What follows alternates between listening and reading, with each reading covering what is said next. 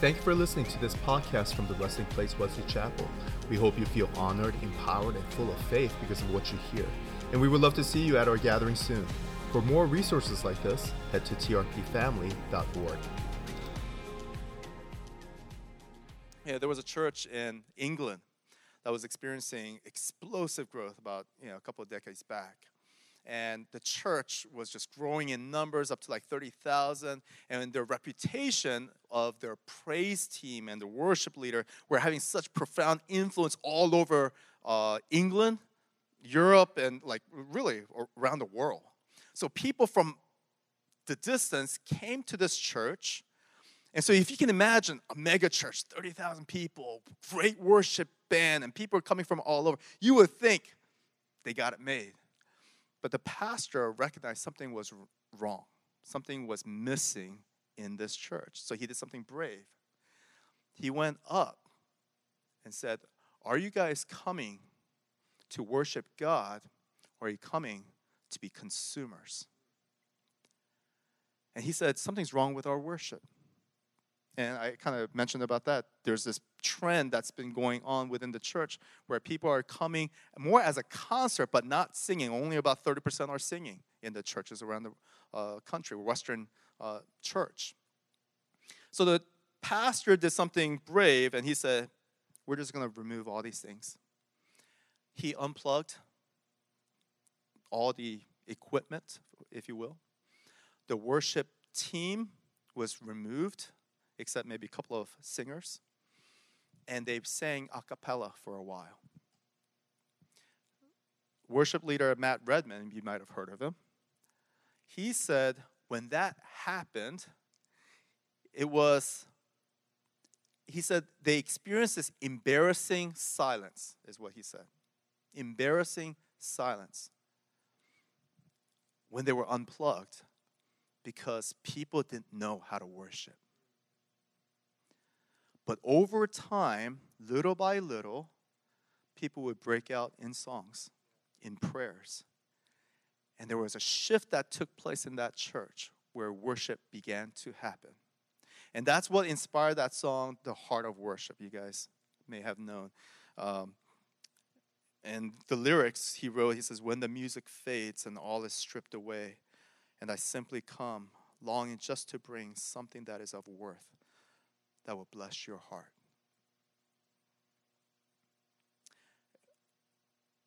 When I think of that story, I can't help but be reminded that, we can do all the things that look right, and it's not worship.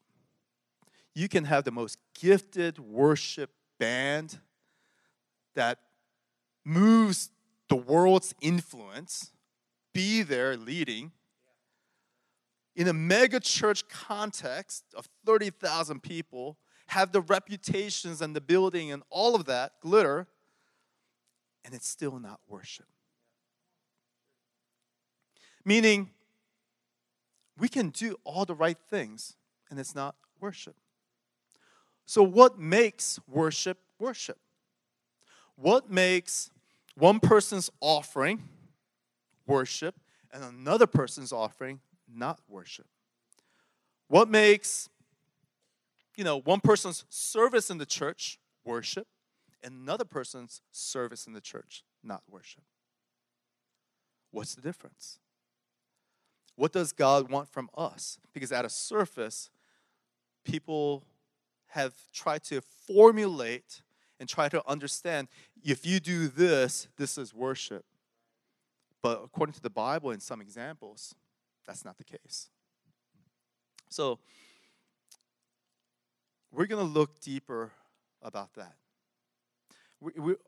Again, I said this last week, I'm going through the series not to, sometimes sermons are like behavior modification stuff.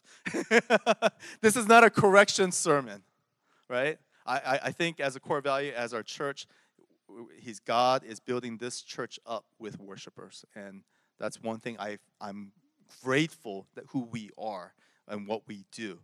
But God called me to preach on the subject of worship in the sermon. And I shared last week why, and the understanding of worship is that when we praise God, when we are worshiping God, worship is the only appropriate response when you encounter God, right? Because in heavens, the ones who see God on a daily basis for all eternity, only their response is they fall down on their knees, bowing down, laying down their crowns over and over, calling holy, holy, holy, and giving thanks to Him and praising Him all eternity because He is so worthy of praise. When you encounter the one who is worthy, that's the only natural and appropriate response. And so when the people on the earth are praising God, we are coming into agreement with what's happening in the heavenly realms.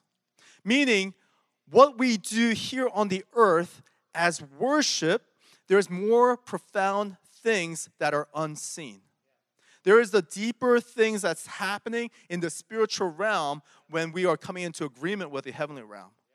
Because just as we say in our prayers, let your kingdom come, let your will be done on earth as it is in heaven. We're saying heaven is the model, and we're just coming into agreement with God. And I defined faith before. Faith is the word where we get amen. We're coming into agreement with God in faith. And so worship is coming into agreement to honor God in agreement with the heavens. But what does that look like? So we're going to look at that. First example I want to give to you in a couple of examples throughout the Bible is Mark chapter 12.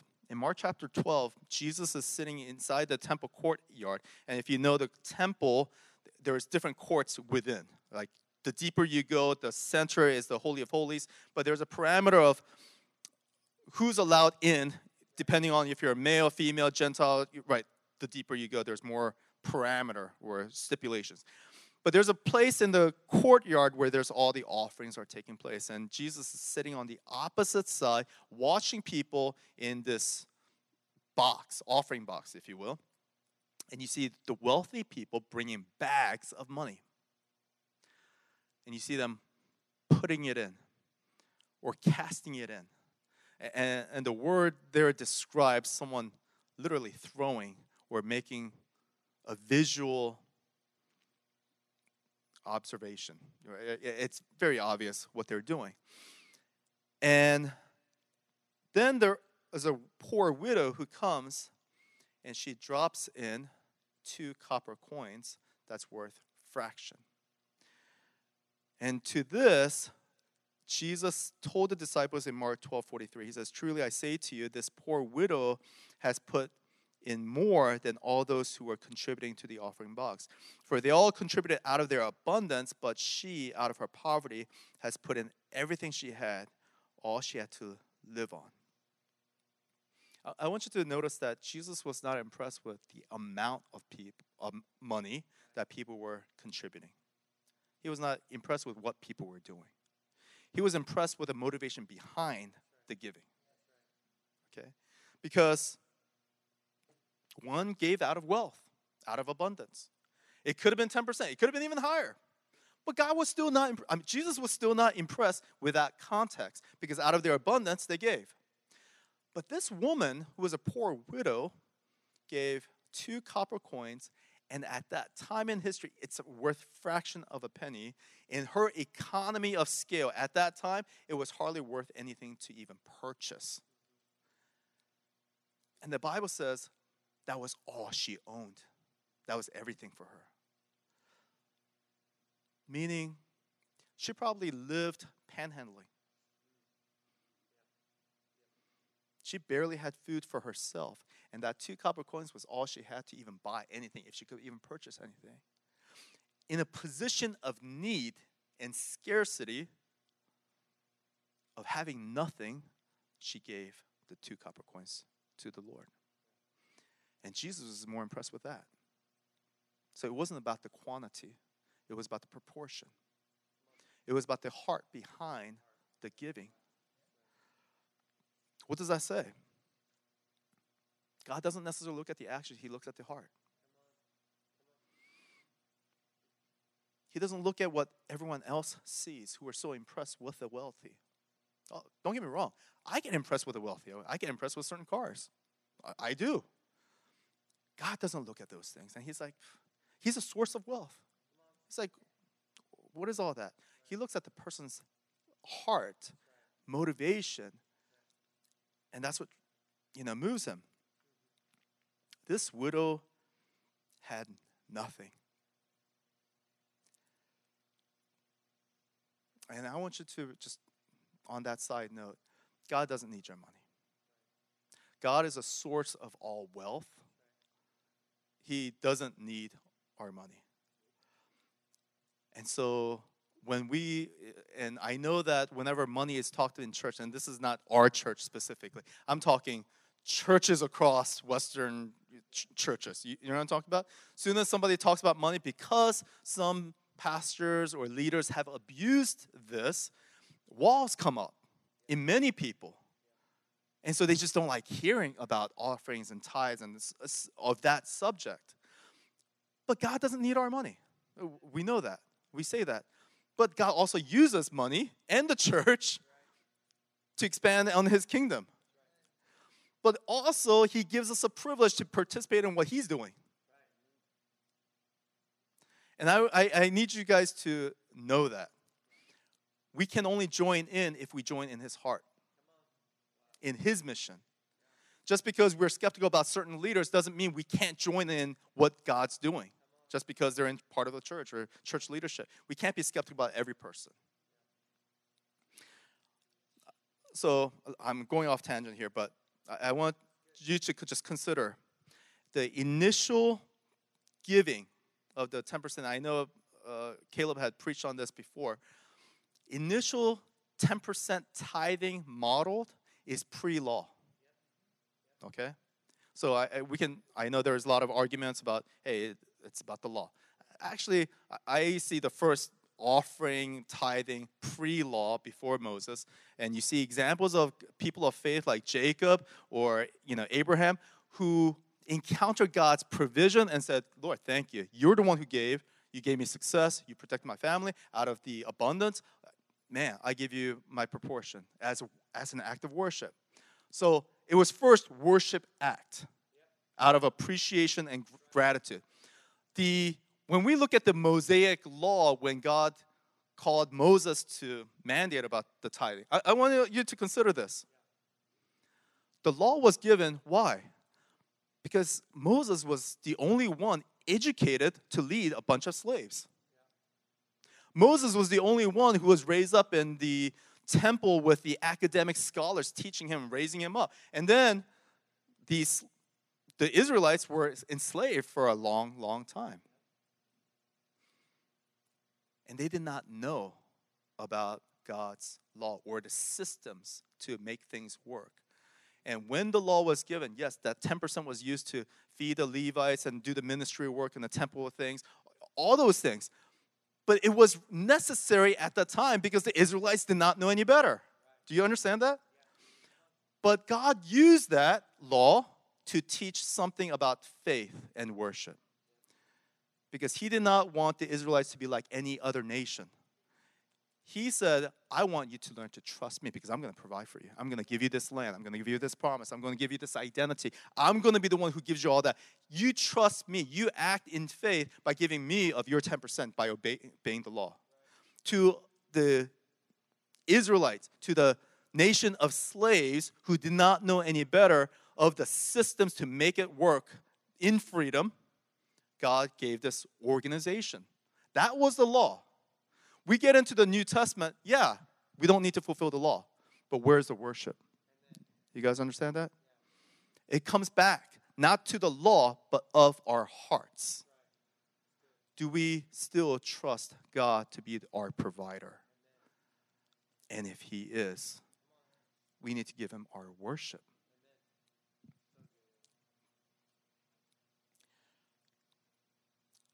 Consider worship is not about doing things of the law, but giving what's in our hearts. And worship isn't to fulfill the expectations of the people around us, but it's about pleasing God. The word worship, some have described it as a compound word, the act of giving worth to the worthy one. You alone are worthy. We sing these songs. God alone is worthy. And worship is the act of honoring him because of worth, of value. And so it is giving of our hearts in action. Consider King David, who is described in the Bible as the man after God's own heart, right? There was a time, and there were many examples of this, but there was a time when David was having tremendous success in his leadership as a king and leading military success. And he arrived at city of David, which is considered Jerusalem now, right? So he conquered and he is making it his city. He's living in a palace. The Ark of the Covenant, the Ark, the fancy box where God's law and the presence of God were represented, was in another town. And they tried to bring the Ark in, but they carried it incorrectly, to say there's very strict rules on how to transport, and if you do not follow, you die. Like, that's what happened. And so they're doing it again, trying to bring the Ark into Jerusalem, and they're being careful into giving God the honor and the worship in the process. And the description in there is that from another town going into Jerusalem, the Bible describes how every 6 steps they made a sacrifice and they danced before the Lord, right? Let me bring that up.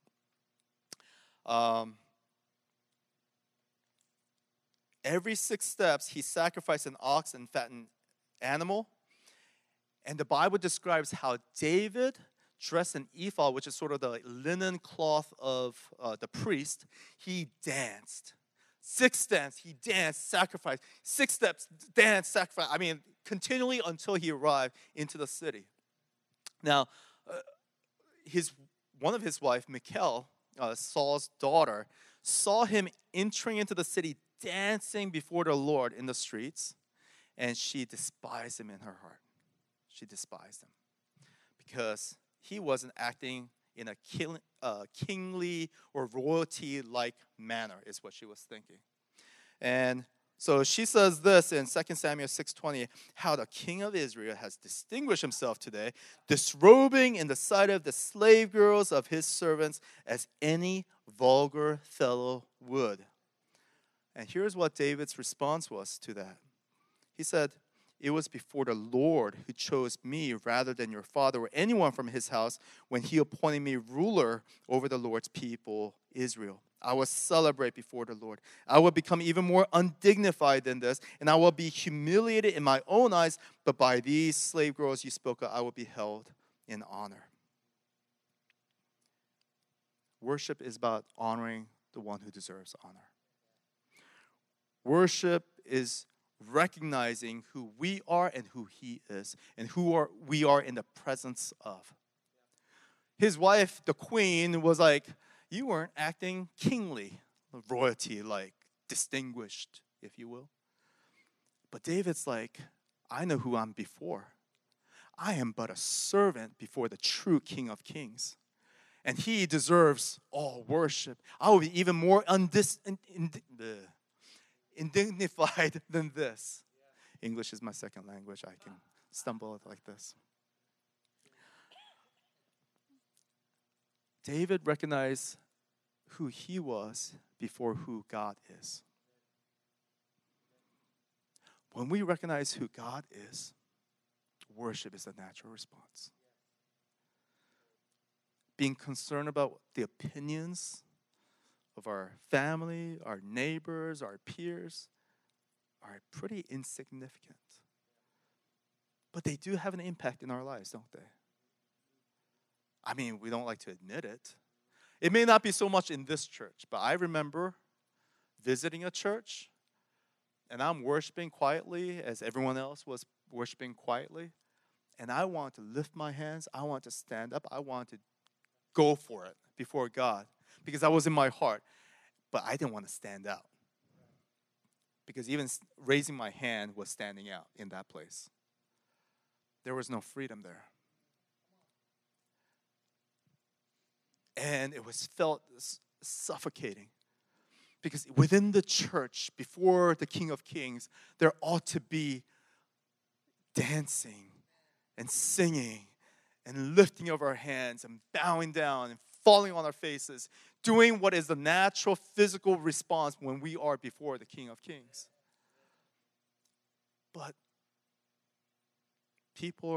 some people are inhibited by what other people think. And David showed, when you are before the true King, I am nothing.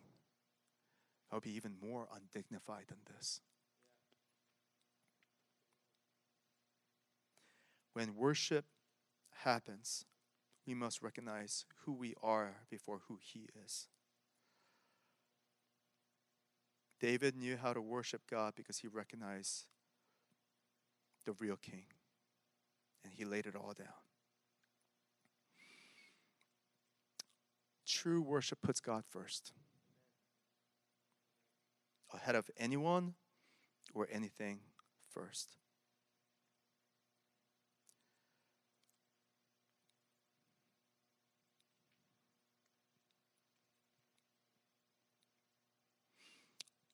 Worship is honoring God with whatever we have. And that may look different from one person to the next, depending on the giftedness and the provision that God has provided. Like, I would love to sing like Caleb.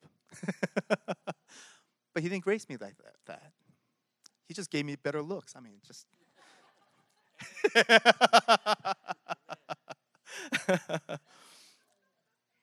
God grace His people differently. But what do you give unto the Lord? It comes from the overflow of your heart. David one night recognized his blessings. He was just counting his blessings. And he looked out all that he had, and he saw the ark in a tent while he was in the palace. And his conclusion was, oh my gosh, who am I that I'm living in a palace or a house made of cedar, and here's God, the ark, in a tent? So he told Nathan the prophet, and said, Nathan, I want to do this. I want to build a house. I mean, God's in the tent, and who am I to live in a palace? And the prophet initially responded, do what's in your heart. But then Lord spoke to Nathan that very night to give to David his words and response to him wanting to build a house for him. And this is what the Lord said to David through Nathan in 2 Samuel 7:8. It's long, but let me read it for you. Thus says the Lord of hosts, David, I took you from the pasture, from following the sheep, that you should be prince over my people Israel. And I have been with you wherever you went and have cut off all your enemies from before you. And I will make for you a great name, like the name of the great ones of the earth. And I will appoint a place for my people Israel and plant them so that they may dwell in their own place and be disturbed no more. And violent men shall afflict them no more as formerly. And from the time that I appointed judges over my people Israel, I will give you rest from all your enemies. Moreover, the Lord declares to you that the Lord will make you a house. When your days are fulfilled and you lie down with your fathers, I will raise up your offering after you, who shall come from your body, and I will establish his kingdom. He shall build a house for my name, and I will establish the throne of his kingdom forever. I will be to him a father, and he shall be to me a son. I want you to think about this. Here's David. I want to give honor to God. I want to build him a house. God hears about this, or knows about this, and says, David, you want to build me a house? Did I ever ask you to build me a house? I've never lived in a house all my right in my eternity. Did I ask any of my judges or servants to build me a house? Never. But you want to build me a house? I will build you a house. Think about this.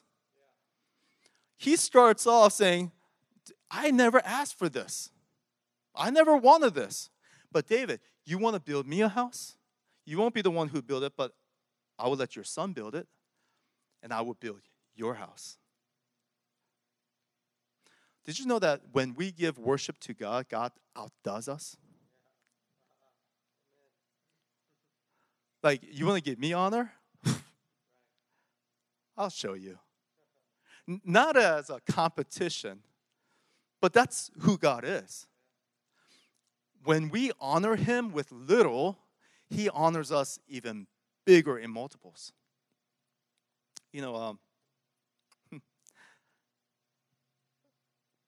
For Mother's Day, I remember my kids wanted to bless their mother, Sarah, right? So in secret, they would make the cards, get the ingredients ahead of time to make the cake. So my daughter, for days, prepared the ingredients, the menu, and all the things that she's going to do in secret for the mother, right? And she deserved it all. She's a great mother. But the kids, I saw their sweet gestures. And on that Mother's Day, or imagine birthday, Mother's Day, whatever, they gave it to her. And she's like, the stick figure card that she saw, oh, how sweet. And she loved it, and she would show me, and she loved the honor. The cake, it tasted great, but, she loved it. But you know what I saw her do? Of course, you get the hugs and the kiss, and thank you, I love you. Thank you for honoring me of my Mother's Day. But what I saw in Sarah do days after, months after, is she outdoes them all year long. In blessings and kisses, in the education, the cooking, the driving. She's researching the schools and the activities and the hobbies, the sports. I mean, she goes out of the way to blessing her kids. The kids think to remember to honor her once for Mother's Day, birthday, Christmas, right? Really, all year long, she is pouring down her love upon her kids. And I kind of see that in David. David's like, I want to build your house. You want to build me a house? I'll build your house. I'll build your family. I will make your name great. I will build up your kingdom. Your children and their children's children, if they follow me, I will be a father to you. You guys get that? The blessings of God as a father to his son who gives him a little bit of honor. He goes, I will give you the honor. I will give you my name. I will give you the kingdom. So who benefits more? God when we worship him, or us when we worship him? Consider that. I'm not teaching this to sort of manipulate you to worship God. We don't worship for the blessing. We worship him because who he is. The blessings are an overflow. Blessings are the fruit of what happens. But I'm just telling you the heart of God. When we worship him, he's going to outdo us because that's who he is. It's crazy. But sometimes when people see the acts, they just think it's the acts. It's about the singing of the pretty songs. It's about doing the service in the church. It's about giving our offering to the church. People have defined the religious acts, not as worship. And so what makes one person singing worship, another person singing not worship? What makes our church worship and 30,000 not worship? It's the heart behind the acts. Are we giving worship in what we do? When I was in the mission school years back, one teacher talked about worship briefly, but really what I remember was, are you bringing the heart of worship in everything that you do, including your work duties? And every student in that mission school had work duties. And everybody had a different role, whether you work in cafeteria, cleaning up after a certain premise. My role was, we had a small auditorium as our classroom in my school. And so I was sort of like the facilities manager, maintenance person, cleanup guy. And that afternoon, after the week of class on Friday, I was ready to vacuum. And I remember that message. and of, are you bringing your worship to everything that you do, including your work duties? And we're talking remedial work duties. So I asked, like, what does worship look like to do this task of cleaning up this place? How can I make this my worship? As I thought about that, how to convert my everyday activity into worship, I envision, how can I put a smile to God's face? How can I please Him? How can I honor Him with even the things that I already do? And so as I got out that vacuum, I envisioned the back of the auditorium, double doors, and envisioned the King walking in all His splendor and glory. And as He comes in, I see Him looking around. As He looked around and looks at me and goes, well done. Well done, my faithful servant. Well done. It looks clean. You did well. I imagine God saying that to me. The end in sight. And I started vacuuming with that heart of worship. The King is ready to come. I'm going to prepare this place. I was preparing His house. I was preparing to please, to put a smile to God's face. Can I tell you, as I was doing that, the Spirit of God came, and I couldn't vacuum anymore. I fell to my knees, the Spirit of God came, and I couldn't do anything except just, I don't know why, I started crying like I'm doing now. I started bawling before God in gratitude because He received my worship. I've never vacuumed like that before in my life. It changed me. And I tell that testimony over and over because you can give your worship in your vacuum. You can give your worship as you're cleaning that toilet. You can give your worship in all that we do. And you can give money and not be worship if you're doing it out of grudging heart. But man, if you know God, if you know how worthy He is, you give and you give and you give, and it's not even enough because He has given far more to you. And when we give an act of worship, man, He multiplies.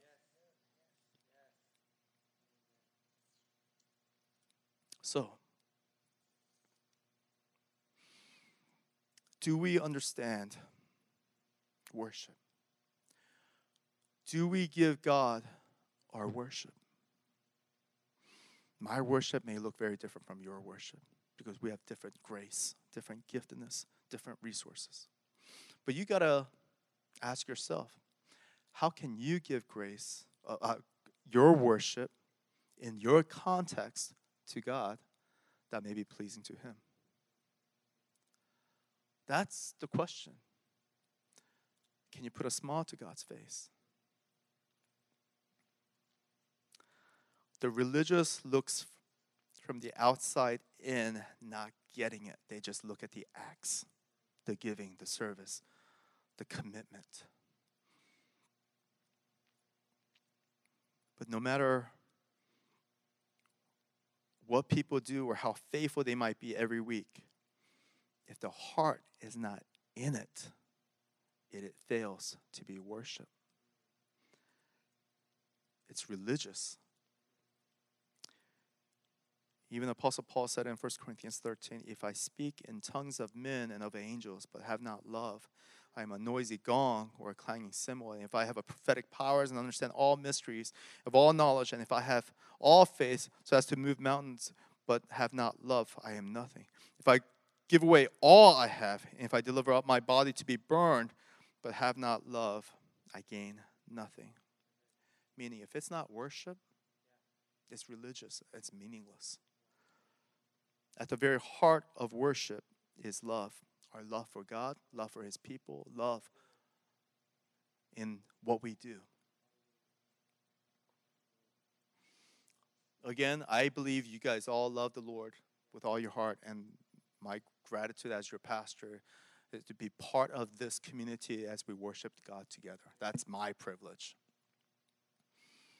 But I have seen people be faithful and be committed and not give worship.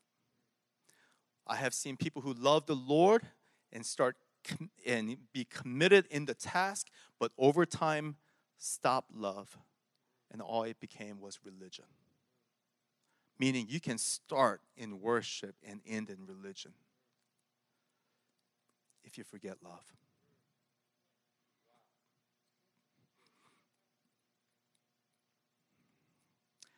And one last thing before we close. And this came to me. I prepared this message last night, but this morning as I was praying and meditating, when we give honor to God in worship, I believe God honors his people.